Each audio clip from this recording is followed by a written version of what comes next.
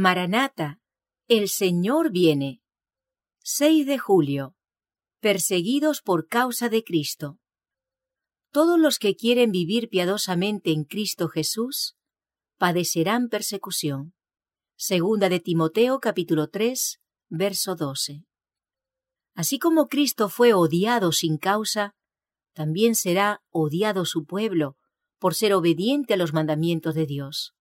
Si aquel que fue puro, santo e inmaculado, que hizo bienes y solo bienes en nuestro mundo, fue tratado como un vil criminal y condenado a muerte, sus discípulos no deben sino esperar un trato similar. No importa cuán impecable sea su vida e intachable su carácter. Se ensalzarán decretos humanos, leyes hechas por agentes satánicos, con el pretexto de hacer el bien y contener el mal. Pero al mismo tiempo, los santos mandamientos de Dios serán despreciados y hollados. Y todos los que demuestren su lealtad, obedeciendo la ley de Jehová, deben estar preparados para ser arrestados, ser llevados ante concilios, que no tienen como su norma la elevada y santa ley de Dios.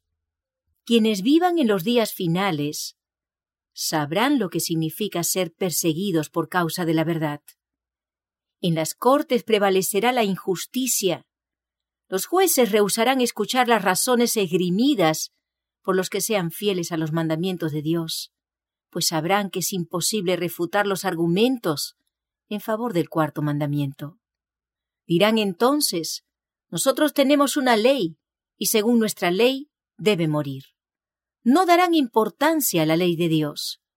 Considerarán como suprema esa a la que llamarán nuestra ley. Los que respeten esa ley humana serán favorecidos, pero quienes no se inclinen ante el ídolo constituido por el falso día de reposo no recibirán la menor muestra de simpatía. En verano no hay diferencia notable entre los árboles de hojas perennes y los que las pierden. Pero cuando vienen los vientos de invierno, los primeros permanecen verdes, en tanto que los otros pierden su follaje.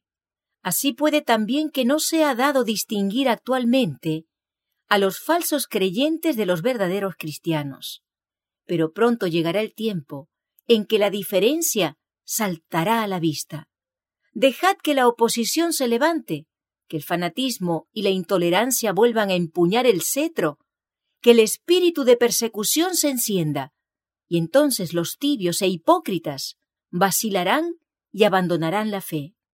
Pero el verdadero cristiano permanecerá firme como una roca, con más fe y esperanza que en días de prosperidad.